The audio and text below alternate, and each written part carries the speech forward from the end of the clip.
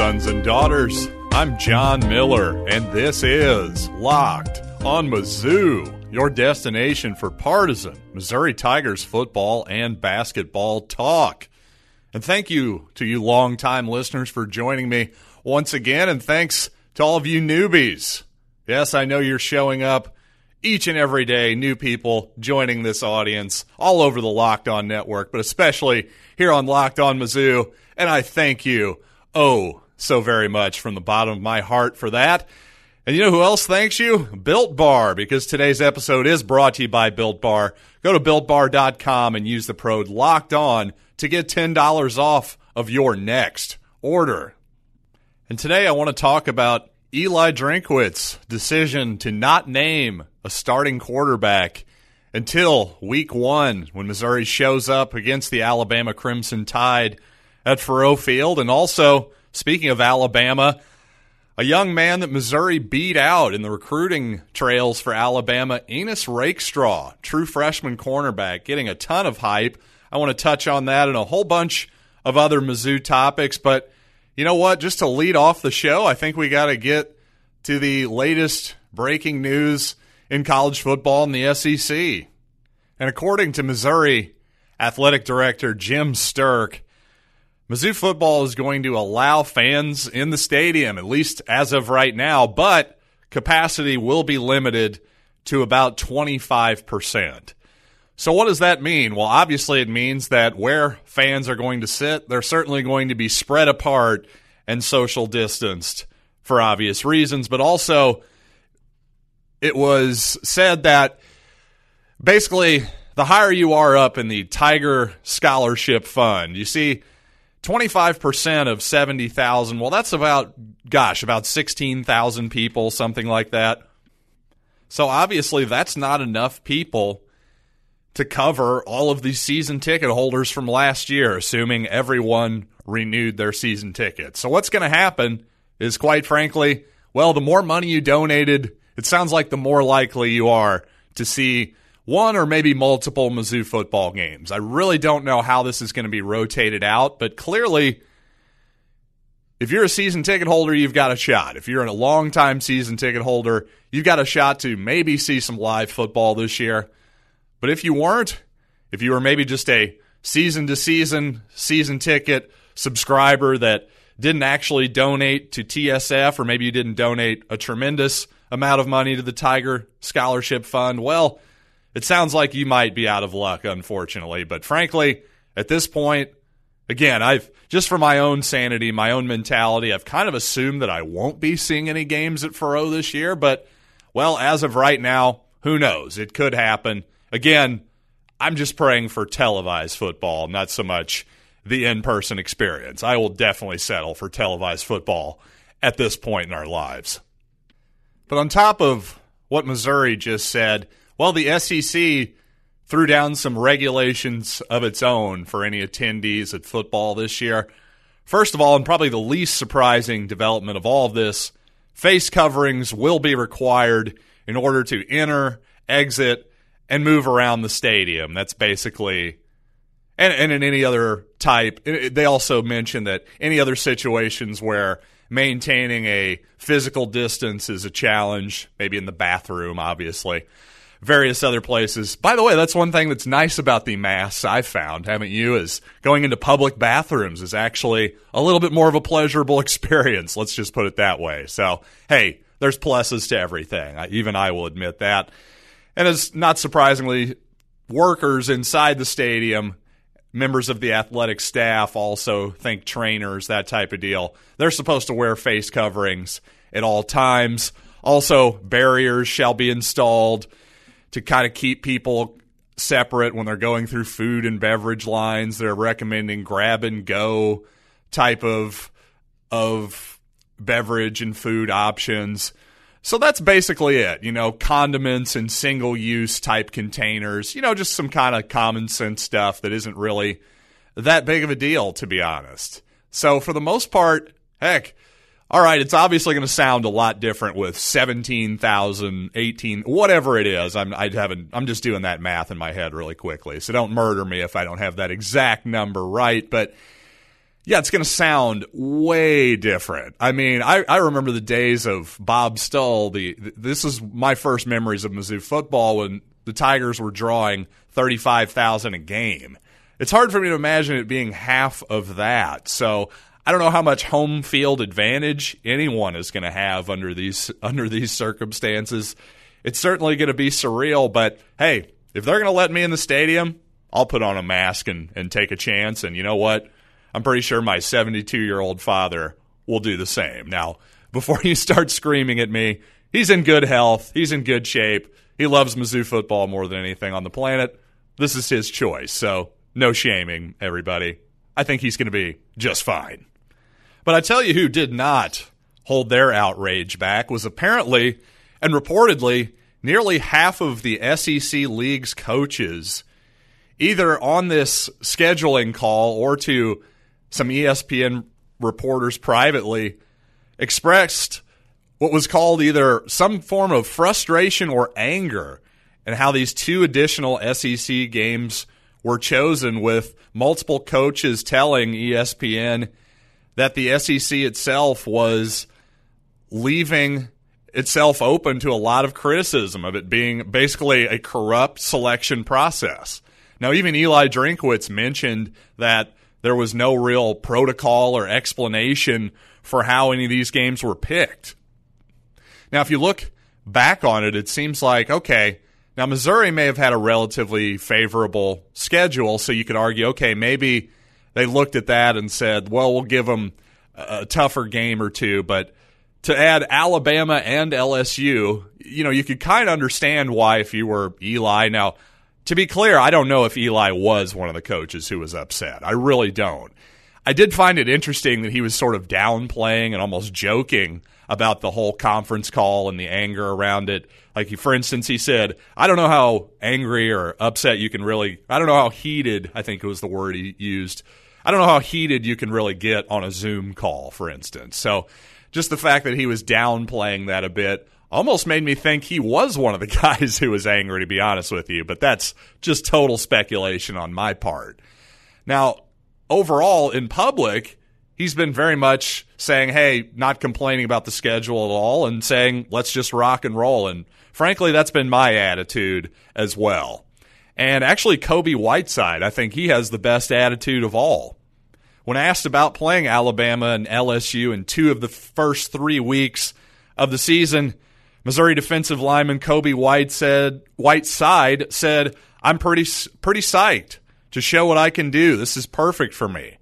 Basically, he's saying, listen, I get to show my stuff against guys who are potential NFL draft picks, the cream of the crop in terms of competition. So when you're a potential NFL pick like Kobe, you want to put your best foot forward on film. And sometimes if you're doing it against lower competition, you're showing out, well, there's always that natural question. But if you show out against that level of competition, there shall be no questions. But understandably, over the last few weeks, you may have been asking yourself, what happened to Built Bar? Well, I'll tell you. You see, Built Bar was clearing out all of its inventory over the last month or so in order to relaunch their entire brand. That's right, Built Bar is even better tasting than it's ever been, with 6 new flavors in addition to their original 18 that they had before. Personally, as far as the new stuff goes, I don't think you can go wrong with the caramel brownie nor the cookies and cream variety. But hey, that's just my opinion. I happen to be a chocolate-heavy guy. So that's why Built Bar is the perfect kind of snack for me, on top of it being suitable for your keto-style treat, that's for sure. So go to BuiltBar.com, use the promo code LOCKEDON for $10 off your first order. Again, that's Locked On, promo code Locked On for $10 off your next order at BuiltBar.com. Hey, before we get to the Missouri quarterback situation and how Eli Drinkwitz is playing that, one more note on regulations around live football this coming season. According to the SEC, they are leaving it up to the individual institutions if they're going to allow tailgating on their property or not. But of course, they do note that these institutions need to be in line with state and local laws, regulations, and all that good stuff. But in the absence of these state and local guidelines, the CDC is, of course, recommending social distancing should, of course, apply, even outdoors. But here's the deal. I can certainly see how Missouri may limit or even eliminate tailgating on its property entirely, at least around the stadium. But, if people are going to choose to tailgate across campus, across the city, whatever it might be, certainly that should be allowed, right?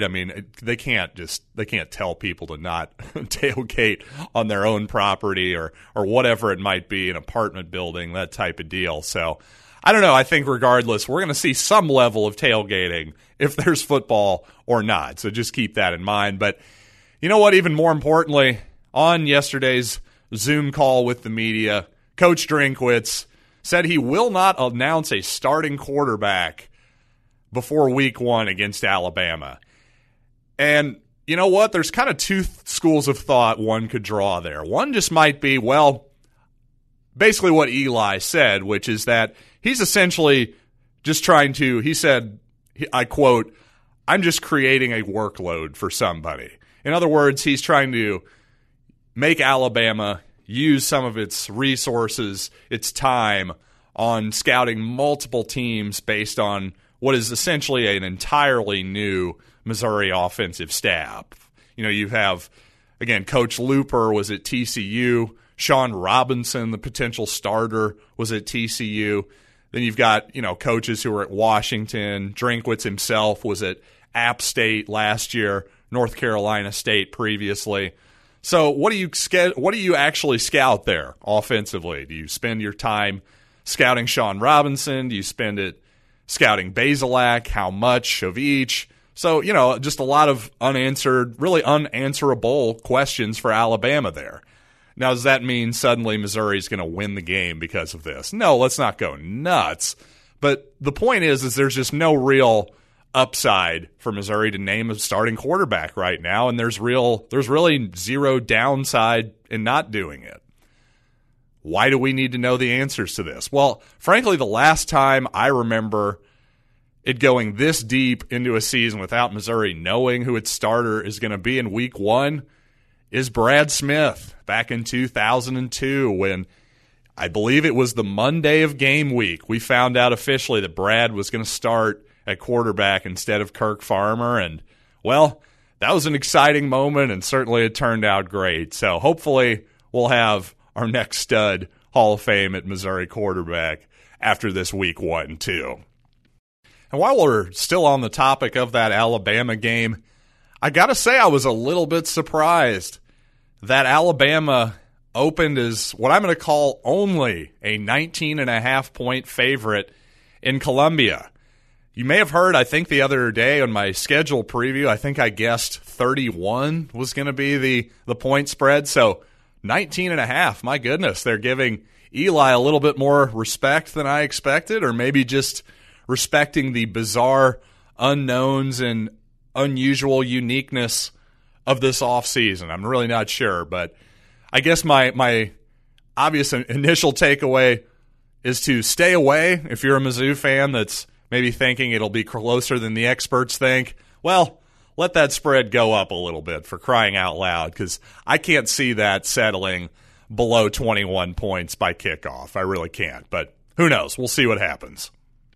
And while it might seem, based on that 19.5, that Mizzou is getting some respect, well, when you look at the total, season total that is, for wins for Missouri, one sports book had Missouri's over-under at 3 wins. So in other words, if you bet the over, you got to get 4, and if they get 3, you push, 2, you lose, that kind of thing. Well, I think 2 has got to be the absolute floor, I would think. Certainly, in reality, I guess 0 is the floor. But I'm just thinking, if you look at what's most likely to happen, I think 0 wins. The odds of that happening are less than 1%. So let's throw that out. I think Missouri will probably defeat Vanderbilt and Arkansas. There's 2 wins right there. And I've also said there's 4 toss-up games in there. So to me, that's not a bad number. 3, if you want to put a couple of shekels on that one, I wouldn't be mad at you. I think you're looking at a likely push at the very worst. And coming up after this short break, I do want to talk about Ennis Rakestraw and the hype that he's getting from some of his teammates. And plus, you know what? I should have teased this. This is pretty good stuff. I have some sound bites from Gary Pinkel on his health and what he misses about coaching coming right up. Well, you might remember Eli Drinkwitz, the video of him reacting quite favorably to Ennis Rakestraw's commitment, the cornerback out of Duncanville, Texas.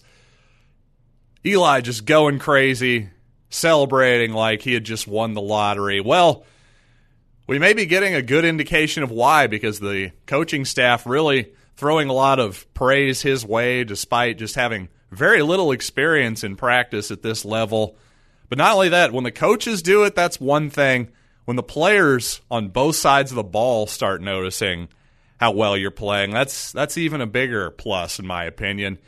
Daniel Parker, the Missouri tight end, said that Rakestraw has the skills and ability to cover any type of receiver, even a larger tight end like himself.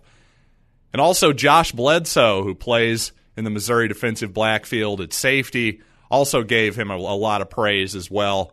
So, just some nice signs. You don't want to go too crazy on preseason praise, but frankly, when it's a true freshman, especially a guy at corner, you don't see a ton of guys playing corner as a true freshman, and you don't see true freshmen just getting tons and tons of praise, especially at this point in their growth curve. So to me, I don't know, if I'm just reading the tea leaves, I have a feeling this kid's going to be really special. So keep an eye out for him this fall and throughout his career. And finally, Gary Pinkel, former Mizzou football coach, of course, was talking with reporters after his GP Made Foundation, his charitable golf event for GP Made, had some words with reporters after that event. And, well, he was asked about his health, his current health status, and here's what Gary had to say about that. I'm doing good. So I go to Mayo once a year now. So, I just try to take care of myself and make count every day count. So I've always done that. But and I've spent my time right because it was all about me. It was about time. I didn't want to be putting all this time, hundreds of hours year round, and just enormous hours working, recruiting, and all the different things. And spend the time the wrong way. So I feel great about what I'm doing. I got the foundation to help kids, and I'm blessed. Well, obviously, great news to hear that Gary not only feeling good physically, but just about his place in the world as well, feeling like his life is fulfilled and doing great. His GP Made Foundation sounds like it's doing well, and it's giving him a great reason to get up out of bed in the morning and still live an awesome and productive life. So really awesome to hear that from Coach Pinkel. And by the way, to be clear, when he says, I'm going to Mayo every day, that's not a diet-related take. That is, in fact, the Mayo Clinic. Yes, that's my hot Mayo Clinic joke right there for all of you. But also Gary was asked about maybe what he misses about game day, or if indeed he does miss anything about game day. Here's what he had to say about that. I miss game day. That 4-hour period of time when I was in a zone on the sideline, And I remember I used to talk to our players every year about sideline control and everything we did. And I told them one time, and I use this with all the teams, but the freshmen I want to know how we do things too, is I got the headset on. I'm not listening to Earth, Wind, and Fire. I'm looking at who's coming up next, what's the next field position, what personnel sets, and everything like that. So I do miss that, and just feel fortunate that that we raised the level of expectation at the University of Missouri football and passed the baton on, and I'm excited about the future. Yeah, Gary is excited about the future, and you know what? So am I. I think part of that comment was definitely his true, genuine belief in Eli Drinkwitz as a coach, and I'm certainly right there with him. And just more on what Gary had to say there. I thought it was. Most of the time you'll hear a lot of guys, especially former players, talk about the biggest thing that they miss, and coaches too. They just talk about the locker room. They just miss the camaraderie, just joking around with a bunch of guys, busting each other's chops, that kind of stuff, that whole deal. But what Gary focused on there was something that I will call and other people call flow, and that is a mental state basically where you're thinking about nothing else other than the task at hand.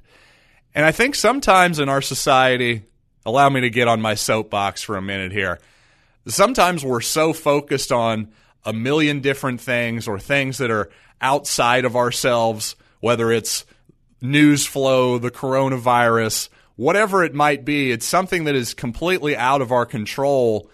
And I think focusing on things constantly that are out of your control is actually not good for your mental state of being. So in fact, being able to just lock in on something, whether it's a project in the garage, or it's just a game of ping pong, or it's, for Gary Pinkel, obviously, most of us can't put on a headset and be in charge of a college football program. But most of us can play ping pong. Most of us can go out in our garage and work on a project, that kind of deal. So again, find what flow is for you, and I think you'll be a happier person. I know it works for me. So, as I descend from my soapbox, I will remind you once again that I am John Miller, and thank you for listening once again to Locked On Mizzou.